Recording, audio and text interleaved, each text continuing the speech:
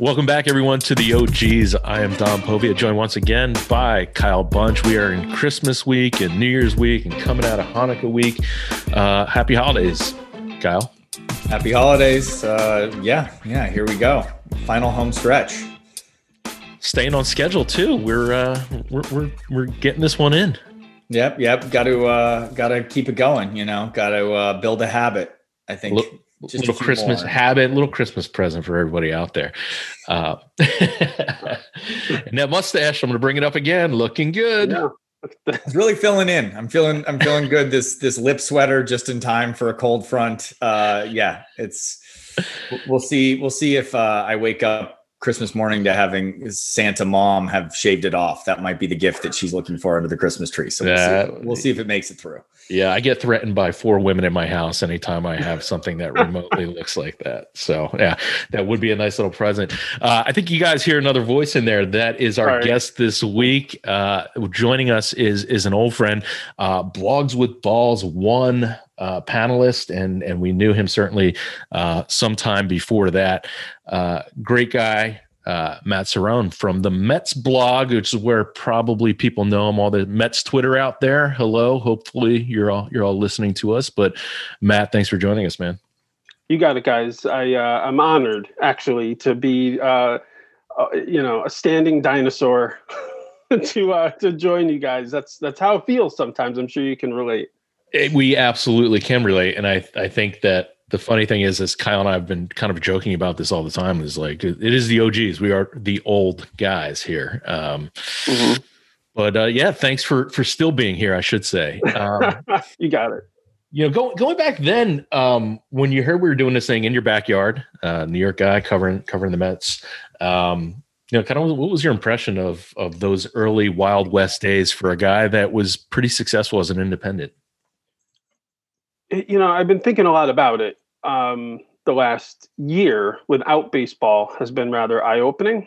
And, it's been a long few years for me, actually, personally, mentally, everything else, which I'm more than happy to talk about, probably more towards the end of this story. But when I look back, I realize I think part of what has been a bit of a struggle over the last few years is that when this all started way back when, it was just about blogging.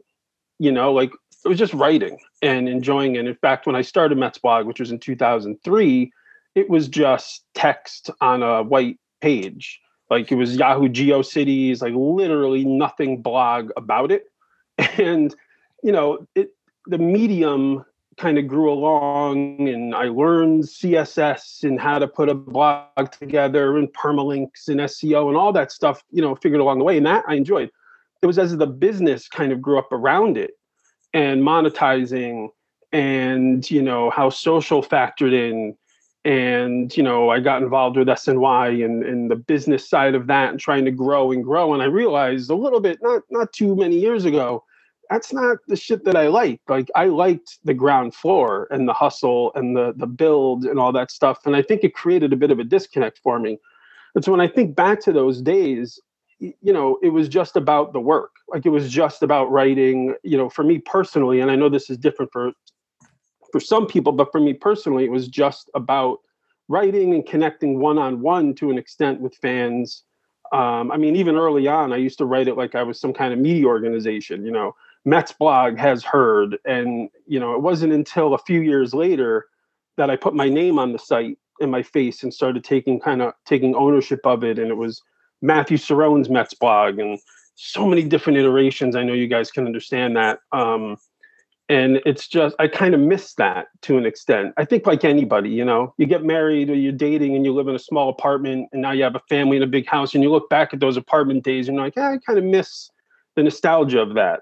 You never really go back to it, but you miss it. There's a place for it. And I think that's kind of like the way I look at it now. I'm sure you guys can relate. Yeah, no, definitely. I feel like it makes me think of something as you're talking about it. There was this personality driven. That was a lot of what people talked about, that, where sports writing had been kind of most writers taking themselves out of the story. There'd be a little bit of opinion writing that did more of it. And that was what felt original, was that you could put yourself more in the story. Like you're saying, you could it could be in your voice. And not to jump all around to fast forward, we'll stay on this, but just at some point, I almost wonder how much everything became personality first and sort of topic and substance less. And to where we are today of like building a giant influencer brand where you're just kind of jumping in on a lot of different things. You've got clearly something you stand for, but it's more about you than it is about the topic. I'd be curious as you got further in and having been at it so long, how you felt that pressure or what that did to the process. I didn't feel pressure from it. It was actually very natural. I think if anything, it was pushback from the older guard. Even still, like when I read something like, the Daily News has learned, or the, SNY reports, it's like, that just seems so silly to me. And I understand like why they do it to a certain extent, but like, someone is reporting that, like it's just the language is always strange to me. And the personality side of it, I think what people missed in that sort of transitional point, it's like right before Twitter, because that really sort of emboldened the personality aspect, right? Everybody had a profile and were followers, and you could see that connection very public. Prior to that, it wasn't, I think, as prolific. And so that influencer individual really was on the blog, and there was a very one-on-one. I think about like on radio, because I would feel this way, like if I met Mike Francesa the one time I did, I remember thinking to myself, what people often said to me, fans would say to me, I feel like I know you, because I'm listening to him all day long. You get that relationship in your head. It was the same thing with writing. Like people knew us from this, one-on-one. They would log on, they would read the dialogue. It was a very personal one-on-one thing. And I would meet fans and they would talk, like we were best friends, like as if I knew everything about them, because in some ways they knew everything about me. That was a weird relationship. If anything, it was odd and strange to get used to in person, but on the computer, it never really felt like pressure or anything. It was like just what you do. And like in some ways, I felt like that was really part of the writing style that helped make Mets blog successful. It was like I always felt like I was writing to one person. I never took the, us as fans or, you guys, or it was very much you and me. I feel this way. How do you feel? We this, like it was, I felt like that dynamic was important because I knew as a reader, things that I read that resonated that way made sense. So like that writing style, I think helped that too, to really sort of plant, the point I'm making is it helps plant that one-on-one personal brand, personal connection, whatever it all morphed into. And that's the really interesting part is like, you think about the early days, how it was just kind of natural. And then over the years, it became branding and, all these buzzwords and how you made money from it, an influencer and all these terms that weren't even part of the lexicon, let alone, something that was conscious. So it's interesting to go back and realize we were doing a lot of these things. We just didn't know what we were doing, what it could be. We always talked with, a couple of the guests already about what you would have done different, or you have all these tools at your disposal now. But I mean, thinking about 2003, now you can go out and find fans, but back then fans had to find you, right? Mm-hmm. How did fans start finding you? What was that, tipping point where you saw the quantities start pick up in terms of following, as you described, that you're able to build these sort of personal relationships? Because again, even just trying to think back to like, how the hell did we do that? I don't even recall. Talk to us about that. I mean, you really had to build an audience, and you built it to the point, and you mentioned SNY, we'll get into that, where you built something of real value with your face, your name, and your personality that you just described. Well, it's interesting. I had a few advantages that I don't think most people had, that I don't think most people were aware of, which was I came from what I had been doing while I started Mets blog. I started it when I was in college down in Maryland. Prior to that, I had been working as an intern. Thank God this guy hired me as an intern to work for a little media relations company. It was actually just he and I. And this guy had an amazing career. This guy, Gary Stromberg, who if you looked him up on the internet, you wouldn't believe the things he started. He was really the at the forefront of public relations in the music industry back in like the 60s and 70s. And so I had worked for him, and he showed me all about, copywriting and pitching the media and how to use Bacon's media source and all these things I never would have known.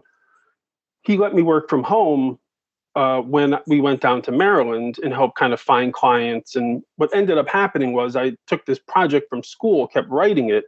And as it started to grow and I started to see the impact, you get Site Meter. If you remember that little button that you'd put on the bottom of the blog, I started seeing people were Rhino, right? It's funny when you remember back and like you'd see the pages. I'm like, shit, people are reading. I would then start to use all those media relations tools and knowledge that I had to then reach out to the local reporters, to reach out to all those people and introduce them to the site, ask for advice. How can I help you? I would say there was actually one holiday season that I got from, I can't remember the company, but got Christmas cards, little thank you notes, and mailed them out to all the reporters and all the people that worked at the Mets just to do it. I remember going to games and printing up on Moo cards when those first things first started and leaving them, literally printing like 10,000 of them and going to Shea Stadium and putting them in car windows and leaving them in the parking lot. I'd go in cabs and leave them in the cabs in New York City. It's all just ways to kind of spread the word. And apparently that, I assume, helped. Like, you don't really know, like anything. And so it makes me laugh because it's sort of like that old school marketing media approach that helped build a new school thing. And like, I don't even know that those tactics would work now. They probably would, actually, frankly. Here's another secret story I don't talk about very much, but actually stole while I was doing an internship at MLB.com in 2005. I stole the MLB directory. They had like a notebook that I swiped. I took it home and photocopied all the pages of all the people that worked in the league so I could contact them and let them know this is what I'm doing. And it's a very strange way to build an audience, but like, that's what you had to do. Like, to me, that was hustle. Like, I know the Gary Vee stuff and the work hard and the late nights, but sometimes you gotta like legit hustle. It's a different word. God, so you're throwing things out there like Site Meter and Moo cards that are really giving me. I don't know if it's just friendly flashbacks or PTSD, but man, I remember those days, man. Yeah, that Site Meter always gave you that holy shit day that you'd have too, because you wouldn't know like what hit, but when it hit, you just see the Site Meter, and then you have to say, where are these links coming from? Because it had to be coming from somewhere. And you go to your Site Meter and you check it out. It created a motivation too, because there was a while where like SB Nation, before they were, what they are, when Tyler had started just Athletics Nation and then started to build the other sites, they have their Site Meter on the bottom public also. So like you can load these other sites up and compare and be like, shit, how did, especially for a Mets thing, like how did Amazing Avenue get this many clicks and I only got this? Like, fascinating little product that's completely irrelevant now. Going back to like, because 2003 is a point when everybody was a bit of a tinker then, right? Like there was definitely not I'm going to go do this as a huge business yet, or it was the path to making it a life thing. I mean, when would you say the inversion came from? I'm guessing probably something that was as much for you in those early days as much just sort of a sharpening the tool, being able to have a place to write, to for an audience, for a business. Like when do you remember a distinct moment? Yeah. So I feel like when it is such a blur too. It's funny. I'm working on, I got pitched a book. And so I'm trying to figure out, I'm working on actually going through all these memories. So this is actually perfect timing. I don't know about, I feel like that was around the time I got engaged, which I think you guys can understand. Cause it was like, okay, I've been doing this thing, making a little bit of money, and it was nice, but now it's time to grow up, so to speak, right? Like we want to buy a house. So I was at this point, and I want to say it was like 05, 06, where the Mets launched SNY, and they had an awesome season, and things were really I felt like at a peak in terms of my independence running the site. And I was doing really good numbers, and things were doing well. Media attention was good. Everything felt right, but income wise, it just wasn't going to be enough. So I started looking for other work. And again, using my media relations and just the popularity of the site and the momentum, I actually was offered a kind of a staffer, media staffer position on a gubernatorial campaign in Connecticut, that I felt like, all right, I love politics. It's probably my biggest hobby, so to speak, is looking into and reading, political coverage and following that strategy, even still. And I was going to make that switch. And my family, which is typically very conservative when it comes to risk aversion and stuff, were like, oh no, you got to stick with Metsblog. Like, you've got this opportunity. You can't waste it. Like, this is like, you don't usually come across something like this. Like, just give it another couple years. My wife was the same way, or fiance at the time. And that was the year SNY launched. I had approached them, my pitch being, you guys have access to the team, but no audience. I've got the opposite. I cannot make a dent. Like, I know some people and they're doing me favors, but I'm not getting credentials. I'm not able to take that next step, but I've got an audience. Let's figure this out. And it took a year, but we finally figured out a partnership. And that was probably, that flip, that was the other side of the mountain that then became, this other career, so to speak. Prior to that, it was just this thing that was working and that I was enjoying, was a hobby that was successful. But then that's when it probably became more of a career. So, and I think kind of following up on that, and just hearing you kind of describe these things along the way, that I going back, I remember a lot of people looking up with sort of admiration / sort of, like, how has this guy done what nobody else could? You talk about access. Like, that was something that we focused on heavily in those early days. Yeah. Like, how do you break through? How do you get that kind of access, or the Deadspin perspective of like, screw that, you don't want that access. So I'm curious, actually, how many people, I'm sure countless people came up to you asking about how do you kind of do that, or maybe not countless, it was a small community back then, but any memories of people approaching you, anybody that you look back on and say like, oh, wow, they took that advice, they ran with it, look what they did, or, how you were sort of the proto breakthrough in that sense. Well, from a team perspective, I feel like there were plenty of people prior that were, for the league, they would get a league pass. Baseball was unique in the sense that it was still done specifically through the team. The league had nothing to do with it. They now do, and that was only recently. But at the time, it was done through the team specifically, and really through one person, like the head of the PR department. That was it. So, like, for the Mets, it was Jay Horowitz, who, God bless him, he didn't know. He thought I was the internet for the longest time. Like, and this is no joke. Like, other people would write stuff and he'd call me complaining, I'm like, Jay, I don't know this person or this site. I have no idea. Yeah, but you, blah, blah, blah. I'm like, Jay, I am not the internet. I don't know what to tell you, I don't care what else you say. That story just made it. It's great. Listen, that didn't happen once. That happened countless times. Well, that's why it's so funny, because it's so relatable, because I feel like that was the perception and the mentality of a lot of people. Oh, it was ridiculous. So trying to get press credentials, my position from this guy was like, this is never going to happen. So I had Bob Clappish, who, God bless him, thankfully took an interest in the site and was interested in it, and not just from a technology point of view or a burgeoning, style, but I think we connected. I loved his writing style, and we clicked. He would advocate for me. Shannon Ford or Shannon Dalton, but she has since passed away. But she was a huge help. She was Jay's like number 2. Totally understood. She wanted to learn from me about what was going on. I needed her help, and she would send me like, the media guide and push to try to get, guest credentials and things.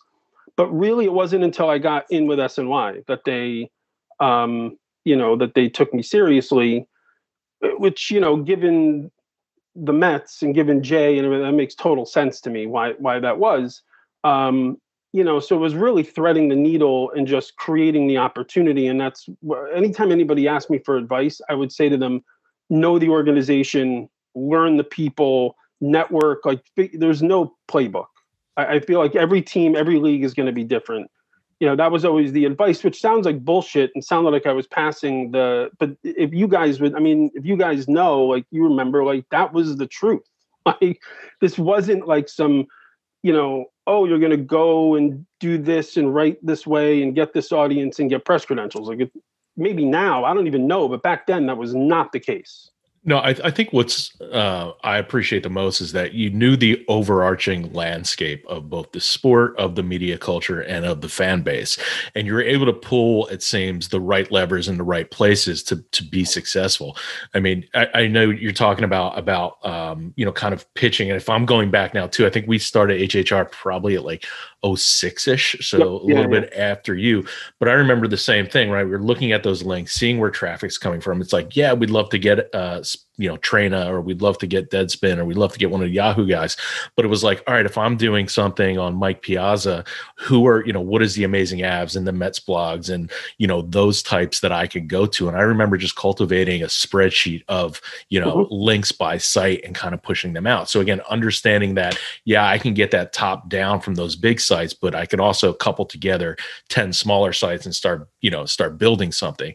So I really appreciate that. Also talking about that directory, man. I still have, like, the NFL has the NFL has the black book, the NBA has the blue book, right? It's all the same things. It's all the beat writers, it's all the National, Pro Football Writers Association of America, and it's kind of building those relationships. And really, that's where Blogs and Balls came from. It was like we kind of had these relationships amongst each other, amongst some of the teams, some of the more mainstream guys like the Neil Best that would show up and things like that.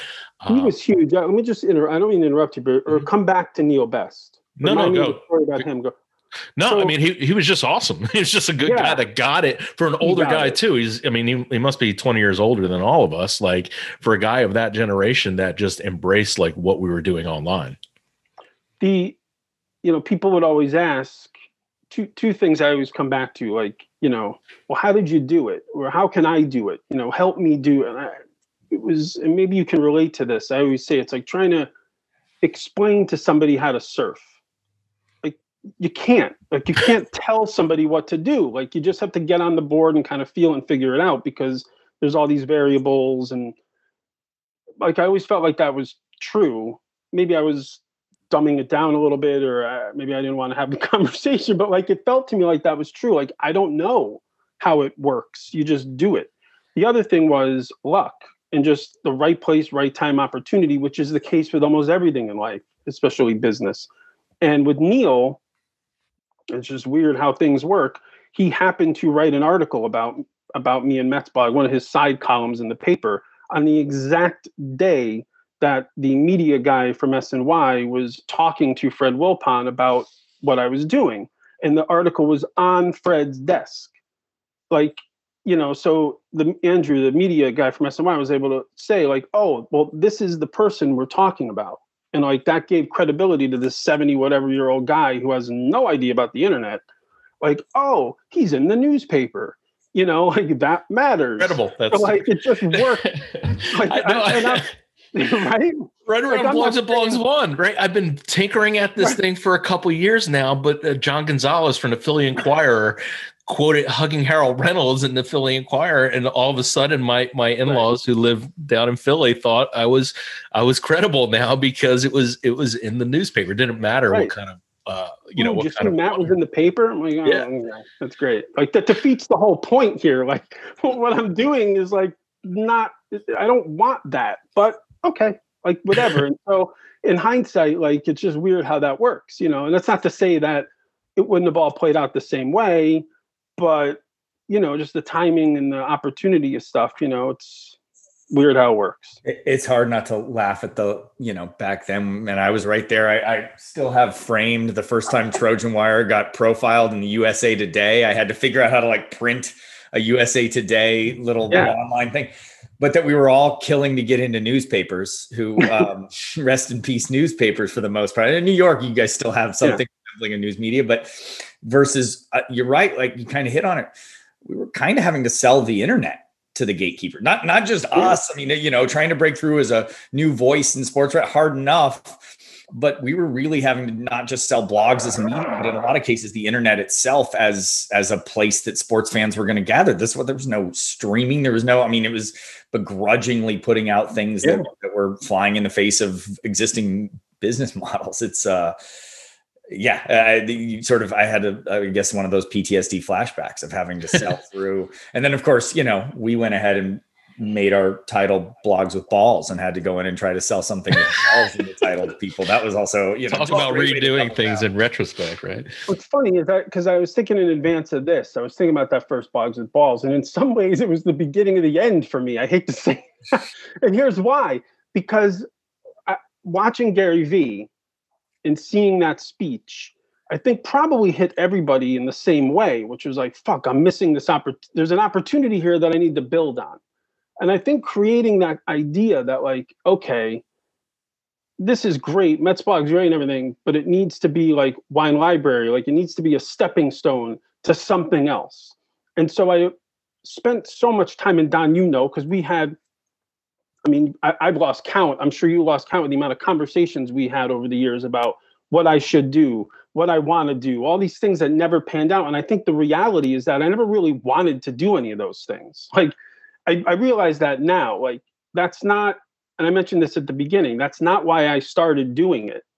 And I just don't think it was in my DNA to be that person. Like, sounds crazy, but I don't love sports enough. Like, I'm not a huge sports fan. I watched the Mets and I watched MLB because it was part of my job to do it. I'm a Jets fan, unfortunately, but I don't know much else about the NFL. Like, I watch the Jets and that's it. I'm not a huge sports fan. So to try and, carve out this sports media, I had an agent at that time that was like, oh, you should be like, the Darren Ravel of like sports media. And this was like 2010, which made sense. Like, that would have been great. But, I'd read the articles and have to fake it and realize I don't want to be reading this, but I have to, because this is the opportunity.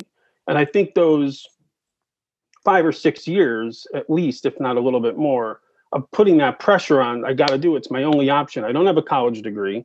My only bones are having built Mets blog. I have to turn this into something. The clock is ticking. The industry's changing. And little by little realizing I don't know what the fuck I'm talking about. Like, I don't have the knowledge to sit in the meeting and have this kind of consultation and be, have a consulting business and do all this stuff, which I envy Don and everybody else that's been able to go on to do that. And I felt the pressure that I had to do it and didn't really, I think, want to. I just don't care enough to learn about what's going on. Like, even still, like, I see these like job descriptions of things that I should do, that like my resume says I should do. And I read the description. I'm like, I don't know what the fuck they're talking about. Like, I don't even know half the stuff in this description. And worse, or more important, I guess, I don't really want to learn it. Like, it's just not in me. So, it took me a couple of years, but between being, essentially an alcoholic and like drinking myself almost to death and just not being able to handle that pressure, realizing like through therapy and everything else that like, this is just not who I am. Like, I liked writing about the Mets. That's it. Like, I like being a Mets blogger. And, I'd go back to doing that if I could. Family and everything else, kind of hard to dedicate that kind of time. But if I could, do that, that's what I would do. I enjoyed writing and talking about the Mets. The end. The rest of it, in hindsight, I realized was just what I felt like I should do. And it never really, I think, was what I wanted to do. And I think that's why there was never any momentum. So I remember, it's these conversations not all that long ago. And I think it's really before you got sober. Because I remember, I think we had a beer and a burger, talking about it, and I know that, and I know that feeling too of always like, what do I do? How do I leverage this? What should I do? Where should I go? And kind of following those passions. And you're always talking about the consulting and that Gary Vee analogy. I think kind of, that's the mentality right there. But back to Wilpon and SNY, seemingly that would be a good landing spot for you, for a guy that wants to cover the Mets, being there, dabbling a little bit on the business side of it. Certainly, when we were looking at it from the outside, as Kyle mentioned, how do you do that? It's like, oh, wow, like he must have hit a payday, right? He's with TV now. What were the terms of that? And was that what you expected? And I would say what we're talking about now is that what you wanted or thought you wanted? Well, you mentioned the name Wilpon, and there was a curse and a blessing because the I'm sorry, is the cursing okay? I never know. Okay, the fucking circus that family created in that franchise and organization, in some ways, I think helped create the success of Metsblog, because it was so ridiculous, and there was never a shortage of just crazy shit to write about and react to. I mean, I can remember like 2014, 15, maybe even before that, in a meeting with our team that we would, it was the digital team, saying, do we even need to cover the games? Like, no one gives a shit whether they won or lost. Like, you see that on TV, you watch the game, they won or lost. People only seem to care about the circus around it, the information, the rumors, the hope, the silliness, the controversy, Bobby Bonilla Day, all those kind of things. That was all because of that family. I mean, just the decisions. And on the other hand, to move up the ladder, that's who you'd be working for.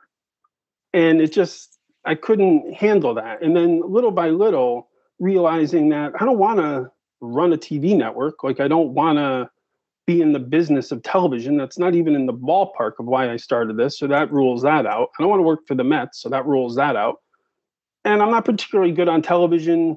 And, Ted Berg and I used to talk about this all the time. Like, we don't jive with what the expectations are of TV. I can remember he and I both going to be on air. They're like 6 o'clock debate show. And they're like, well, you have to take this position. But I don't agree with that. Like, I agree with what this other talking head is saying. Like, how come I can't agree? Oh, no, that's not good TV. You can't do that. Like, okay, then this isn't going to work. Like, my whole life, my whole career here is built on authenticity and being honest and being ignorant to a certain extent. And you're not going to let me do that. Like, so now TV's out of the way. So now what? So it was, I understand what people saw and what the expectations were. And I think that gets back to the other point, was I started to put those expectations on myself, and they just never had traction. And I think ultimately it's because I just didn't want to do it. Like, it's you put hard yourself to understand. you put yourself in a box with this situation that, which you thought was like, this is the way to go. This seems like a good move. But and then you're in that box, and it's like, well, now what do I do? Because I've spent, almost a dozen years building this. And now where do I go from here? Well, people are proud. You also made it your job was your passion, right? So now all of a sudden you can't even relax and watch a Mets game because it's tied to, your life, that's a whole identity, other thing, everything. Yeah. That's a whole other thing. I mean, and that started, I don't know when, probably 14, 15, spring trainings, which I love. That was literally the favorite part. And that's what I'll miss the most, because it was so pure. I think it was during that I realized, wow, I love this so much. God, I don't want the season to start. And it was like feeling that started to make me realize, well, wait a minute, that's not how this should be. Obviously the purity and the simple, of the writing about the game and, the talent and all that stuff, and photography in particular, which I really, really enjoy. That's what I loved. That's what I enjoyed. And then that goes away.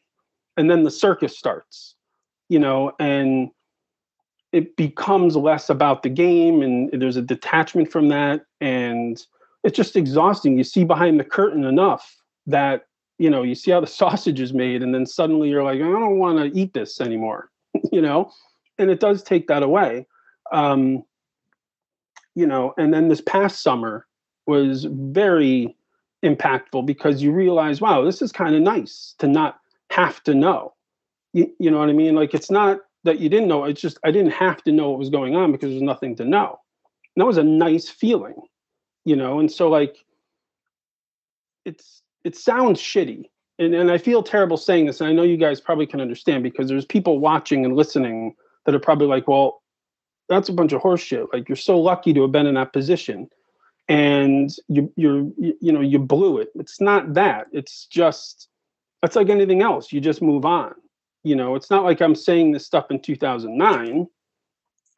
It's now 45 with a family, and there's a whole bunch of other things going on. I mean, essentially with SNY, they rehired or they replaced a whole bunch of people. I mean, everybody from our original team, probably wisely in hindsight, brought in a lot of younger people. And I think everybody expected me to like butt heads with them. But, that was me, right? Like, I'm the dinosaur. I'm the guy that, gets pushed out. I'm Marty Noble, like in their eyes. And that's how it works. So why would I be upset about that? Like, I did it to them. Why would I be upset if someone's doing it to me? You just move on, and like, it's not wasting the opportunity. It's just knowing the reality around you, I think.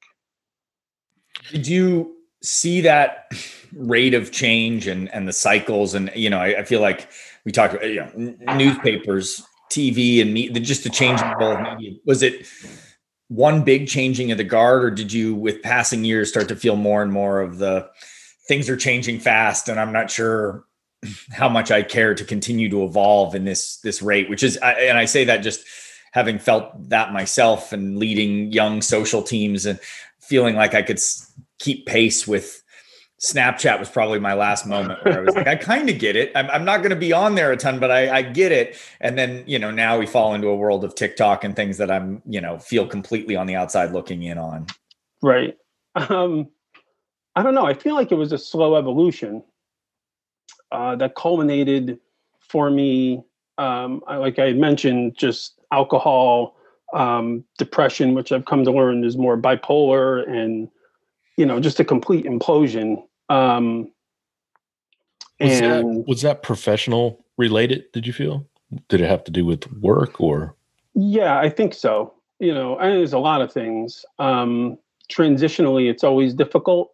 But yeah, I think professionally that was because, I had been slowly stepping back and spending more time to work at home and thinking in that process, I'd be able to build some of these things that I thought I should. And when that wasn't happening and my income was going down, and by my own doing, and my girls are growing up, and there's this collision of stuff that I'm trying to numb the frustration and stress and pressure to the point where it was just way too much. And I'm not, I'm keeping it a secret and not talking about it. And it's just festering, and I'm getting angry because, these things aren't playing out the way I hoped or felt like they should. That's really the key. I just didn't want to be here anymore. Like, I just couldn't take it. And thankfully, my wife was understanding, and I had a very proactive and intelligent therapist who knew me well, made a whole bunch of changes. I didn't go to AA or do anything like that. Like, I think the fear of knowing if that continued, what would happen, plus a switch of medication that really I couldn't drink with it at all. Like, it would be fatal. I think all of that, and knowing how I was reacting to my kids and just all these things just came together. And I think it's, since then it's been, and I've had my ups and downs and depression and feelings, but like the freedom from the sports media world has made probably the biggest difference of it all. I mean, just not admitting to myself that I'm not going to do that. It's not even because I can't, but because I don't want to, has probably made the biggest difference of all. So what has... Sorry, that was pretty heavy. No. And honestly, I think I can relate to, a lot of that and the bits and pieces, and having to be this sort of self-employed, self-made, and just grow, and that pressure that comes on it. And I'm sure a lot of people, and especially guys like us that have done this, that have created that, have wanted it so bad, kind of coming out and you getting the help professionally, then like, where do you turn? Because again, you're still in that same position where, hey, I got to make something. I got to do something. I've had this skill set. I've had this experience. Am I limited? Did I box myself in? So now, once you've gotten that sort of physical, that mental, that support, and gotten together that way, what have you gone, or where are you trying to go to take this so that you don't fall back into it? I don't know. And that has really been, and I don't know if this past year with COVID and everything has been is helped or made it worse. I'm not entirely sure, but I don't really know. And I think that's part of it. I mean, I just recently tried to start doing some Mets videos just to almost like a trial balloon, just to kind of throw it up there and see. And the response is terrific. Like people are excited. Oh, I'm glad you're back involved. And this is just the truth. I realize I don't know who the fuck any of these people are. Like I'm looking at the 52. I looked at the last 52 baseball players mentioned on MLB Trade Rumors. I knew 11 of them. Like the Mets signed James McCann. My first thought was when I saw McCann, I was like, I thought Brian McCann retired. What the fuck why are they giving it a 4? Like I had to reconnect to it because it's just been the disconnection happened. And then not having anything this past year to have to think about it. I mean, the removal was immense.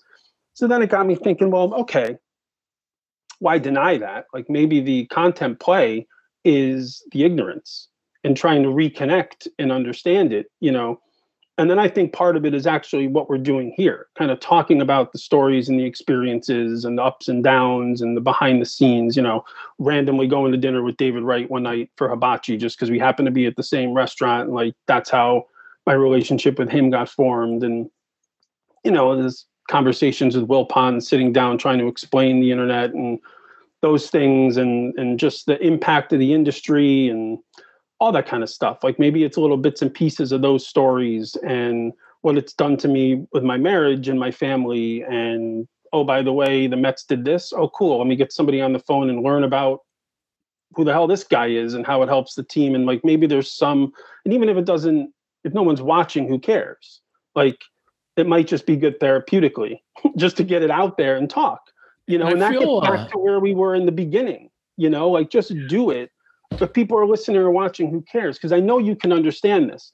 Every idea over the past 10 years, it always was, well, this is a good idea, but how do we build? Who's going to watch? How do we market? How does this, et cetera, et cetera. And like, that's where you get stunted a lot of times. If you remember the beginning, it was just, I just want to write, and so like, maybe that's the answer. Professionally though, I think I want to do more in mental health.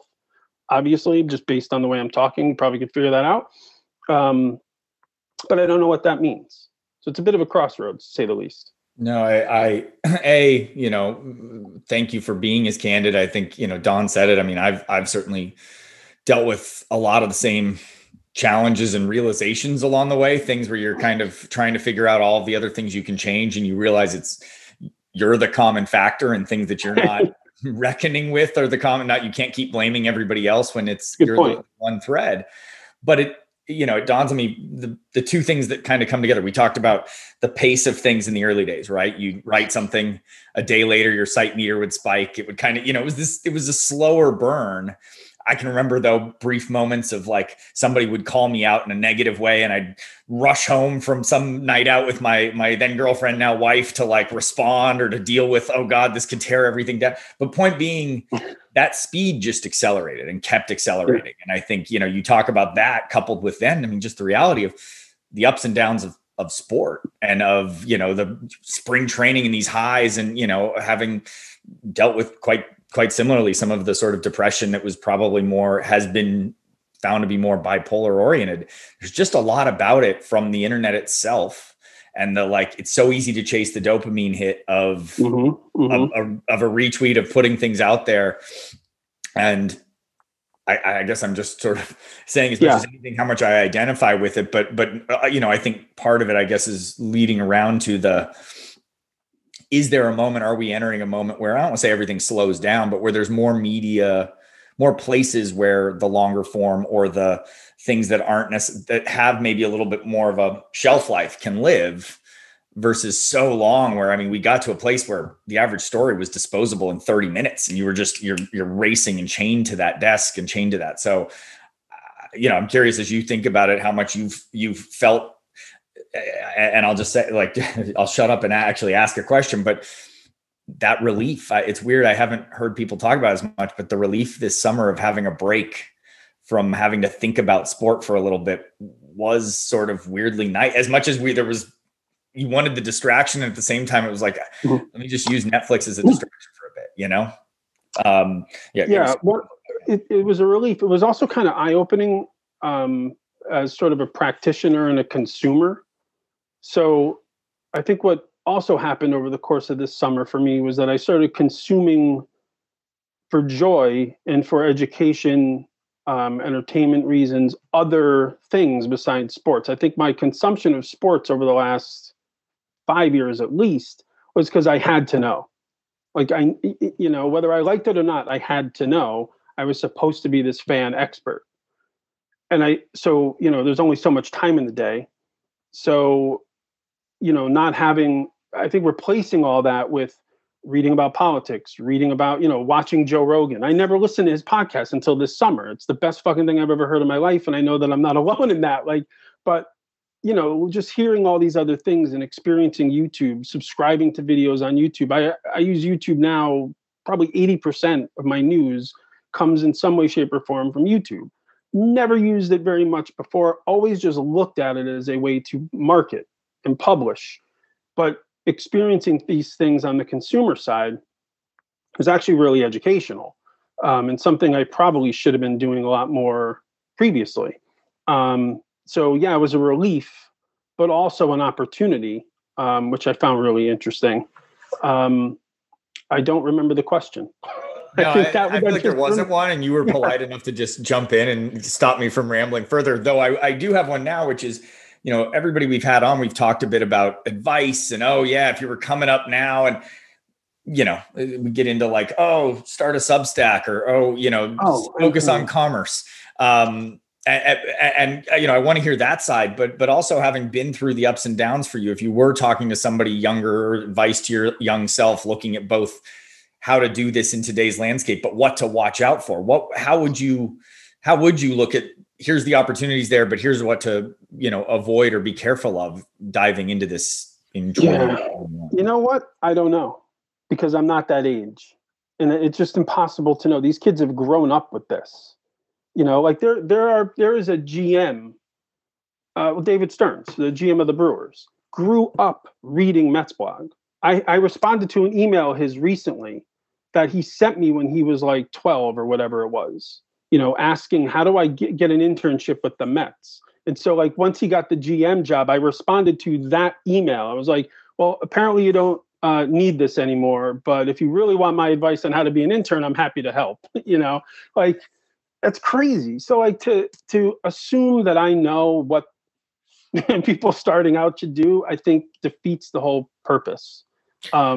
If that makes any sense. In terms of what to avoid, I think you need space.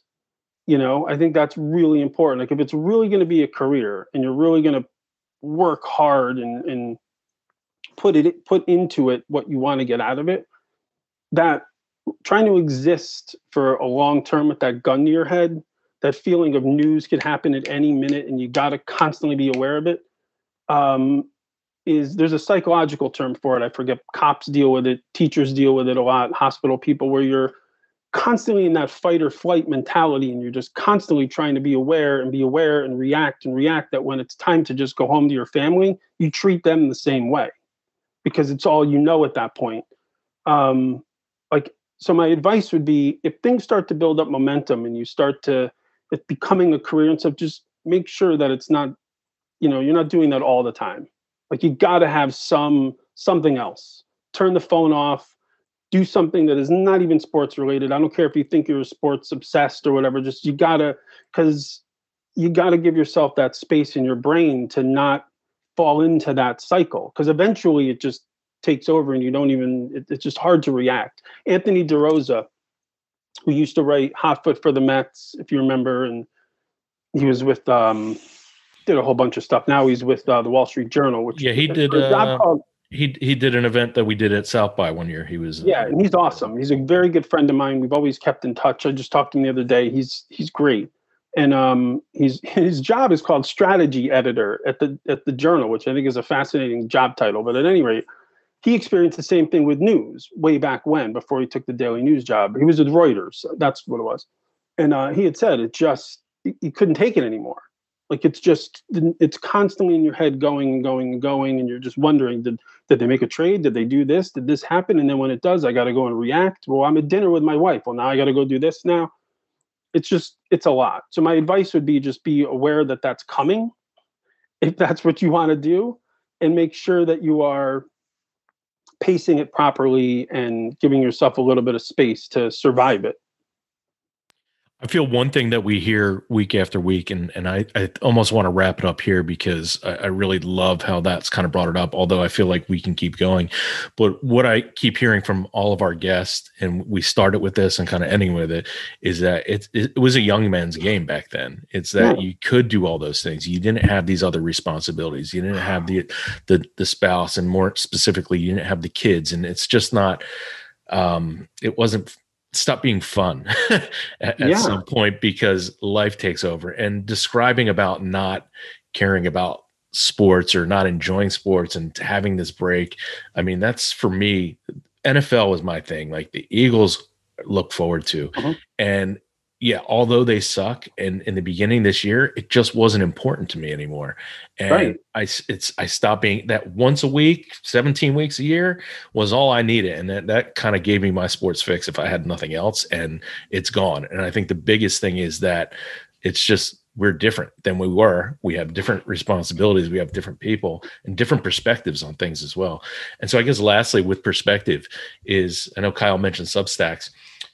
Could those early days at 2003 Mets blog, could that be started today? No, I don't think so.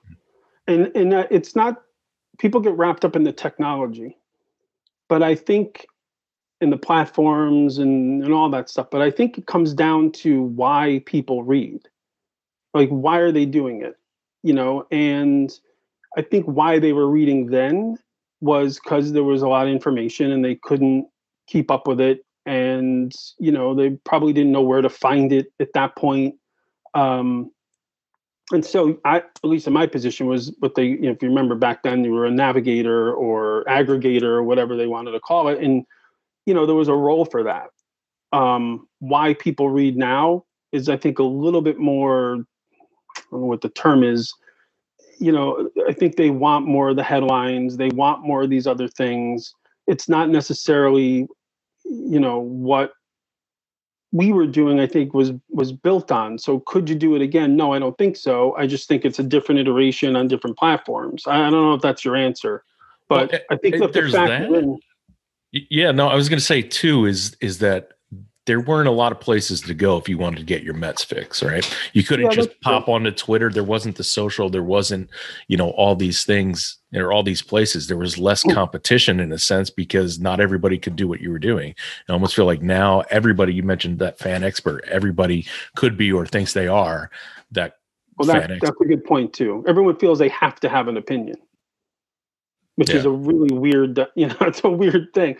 But to that point, that's, so why are people reading then? So you have to factor that in. They're not necessarily reading for opinion then. Maybe they're reading for something else. Or, I think those things are what I don't understand because, like you said, I'm not paying as close attention because my priorities are different. So it's just difficult to imagine trying to recreate that in this environment. I'm not even sure I would know where to begin. And again, it's a young man's game. I would ask that of someone who's 22 who thinks they've got it all figured out.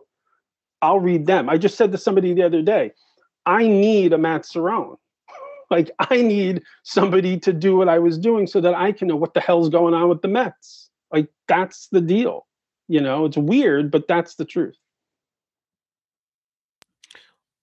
Yeah, no, it strikes me, just last thing I'd say is just, we dealt with comment sections and we dealt with, but really ultimately sort of curating our own little circuses, of people that, and you'd be connected to 2 or 3 others that would sort of form the foundation. I remember with USC sports blogs, we had the sort of same thing going, and that just moved to Twitter, right? That just moved and moved to other places that, hey, people would be ripping off part of your video to put it into their Instagram video. And we became, in some ways, got commoditized. Commoditized in a like bustling market, right? Like in one of those kind of that you imagine in some place in Southeast Asia where it's just like a humdrum of activity that's sort of daunting.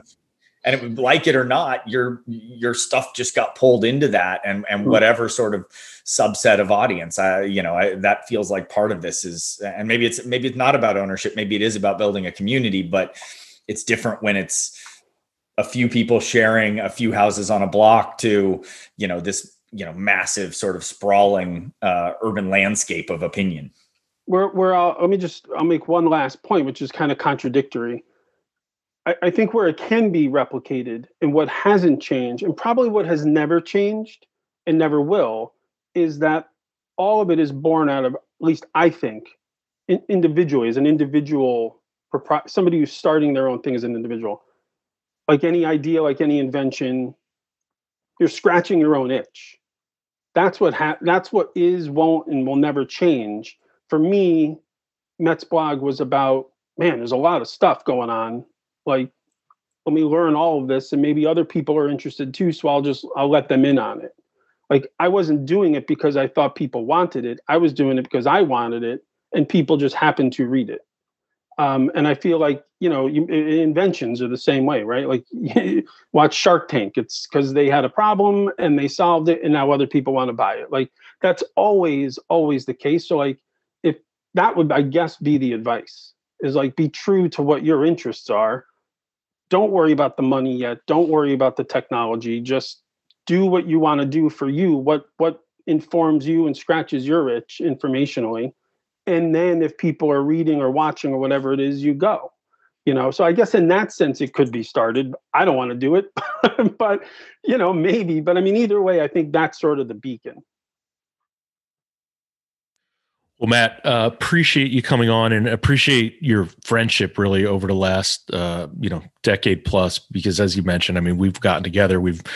I don't want to say we've collaborated. We've more like banged our heads heads against the wall together, I feel. But also, thank you for your, as Kyle mentioned, your candor today. And I really think you're going to find that you have like a lot of guys that are just nodding their heads and agreeing, like, we've been there and done that. And this year could go either way, right? It was either eye-opening or you could have just kept digging into a hole. So I'm glad you've come out of that hole. You're coming out on the other side. And I think you have something to offer. I think you have value, perspective. And I try to look at that too, saying, I don't understand this, but I understand this part of it. And we need to connect those dots. And I think guys like you can help, companies, help teams, help individuals kind of connect those dots in a lot of different places. And I just don't know how. Maybe for the Mets, right? You've got right? I know. Things looking up. Good time to get back in, Well, that's the thing. That's what I mean. I was like, oh, wait a minute. Wilpons are gone. This new guy's coming in, this whole new experience. And then I tried it and I was like, man, I don't know what the hell. Well, I'll say, Matt, one thing that always seems to resonate, you'll always drop it here or there on one of your social channels. Like, man, I really miss covering the Mets, or I really miss talking to David, right? You'll hear this. So hearing this other side of like, but that's what got me into this trouble to begin with. And then I was checking out some of the new video that you talked about. And it's funny because you're talking about, well, we could do X, Y, and Z. And then, Robinson Cano, that changes a lot of things. So forget everything that I talked about yesterday, but like, here we go. And almost like that naivety, and also that self-acknowledgement of, like, I'm not perfect. Like, let's just talk Mets. Like, it was really refreshing because it would seem like that old Matt where you were kind of happy to be talking about it again. Yeah. Well, and it is fun. I enjoy it. I just don't know enough. And that's why I feel like it's an amalgamation of all these things. So maybe I'll keep going. And this has helped actually. So I appreciate it. It's kind of like fired up the neurons a little. So, we'll see what happens, but I appreciate it. And what you guys are doing is awesome too, because it's fun to kind of go back and play through the hits. Thanks. Well, thanks for coming along for the ride on it. And like Don said, I mean, just sharing so much and I think it is a new era, and there's probably a lot of people out there that are going to be jumping on a Mets bandwagon. So, you can kind of help onboard them / make sure that they understand what longtime Mets fans have gone through to get to a place of brighter days. So that's true. Seriously, thank you for taking so much time and here during the holidays and everything. Hope you can get some quality downtime and all with the family during this. You guys too. With that, Matt, Kyle, this has been the OGs. I'm Don. We will see you next week. We're going to stay on schedule, Kyle, right? Sounds good. Yeah, absolutely. Thanks for doing it, guys, and everybody have a good holiday. We'll talk soon.